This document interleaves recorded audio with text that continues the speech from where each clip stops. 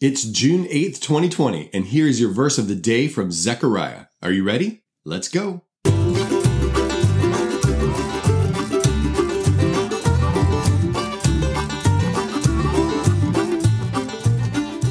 Hey guys, thank you so much for joining me. Today we are in the book of Zechariah, and the verse I want to share with you is Zechariah 7, 8 through 12. Okay, so it's a passage, but here it is. And the word of the Lord came to Zechariah, saying, Thus says the Lord of hosts, render true judgments, show kindness and mercy to one another. Do not oppress the widow, the fatherless, the sojourner, or the poor, and let none of you devise evil against another in your heart. But they refused to pay attention and turned a stubborn shoulder and stopped their ears that they might not hear.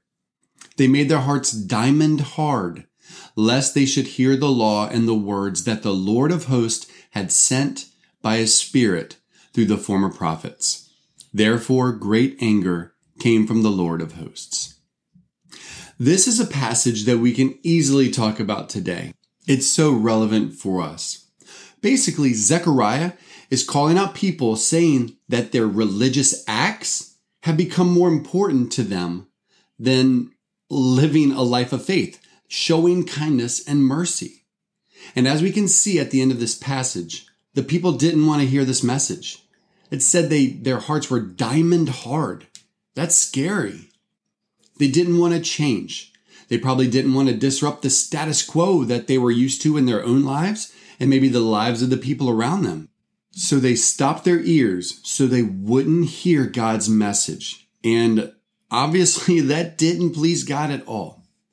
So the question we must ask ourselves is this: are we more concerned about looking like a Christian, looking good to others, than we are actually showing kindness and mercy to others? Remember, Jesus was accused of being a friend of sinners. The religious of the day did not approve of Jesus showing kindness and mercy to sinners. Isn't that crazy? But it's so true for us today as well. So let's be careful to not elevate our religious acts. They're not necessarily bad, like going to church, serving at church, and other things. But let's not make those things more important than actually being kind and showing mercy to one another. Hosea 6:6 says this, For I desire, this is God saying it, for I desire steadfast love and not sacrifice, the knowledge of God rather than burnt offerings. The sacrifice, the burnt offerings, that was a part of the day. But God's saying, I want the heart. I want steadfast love. I want the knowledge of God. I want you to pursue me. God desires our lives and our hearts over our actions that are not guided by love, kindness, humility, and mercy.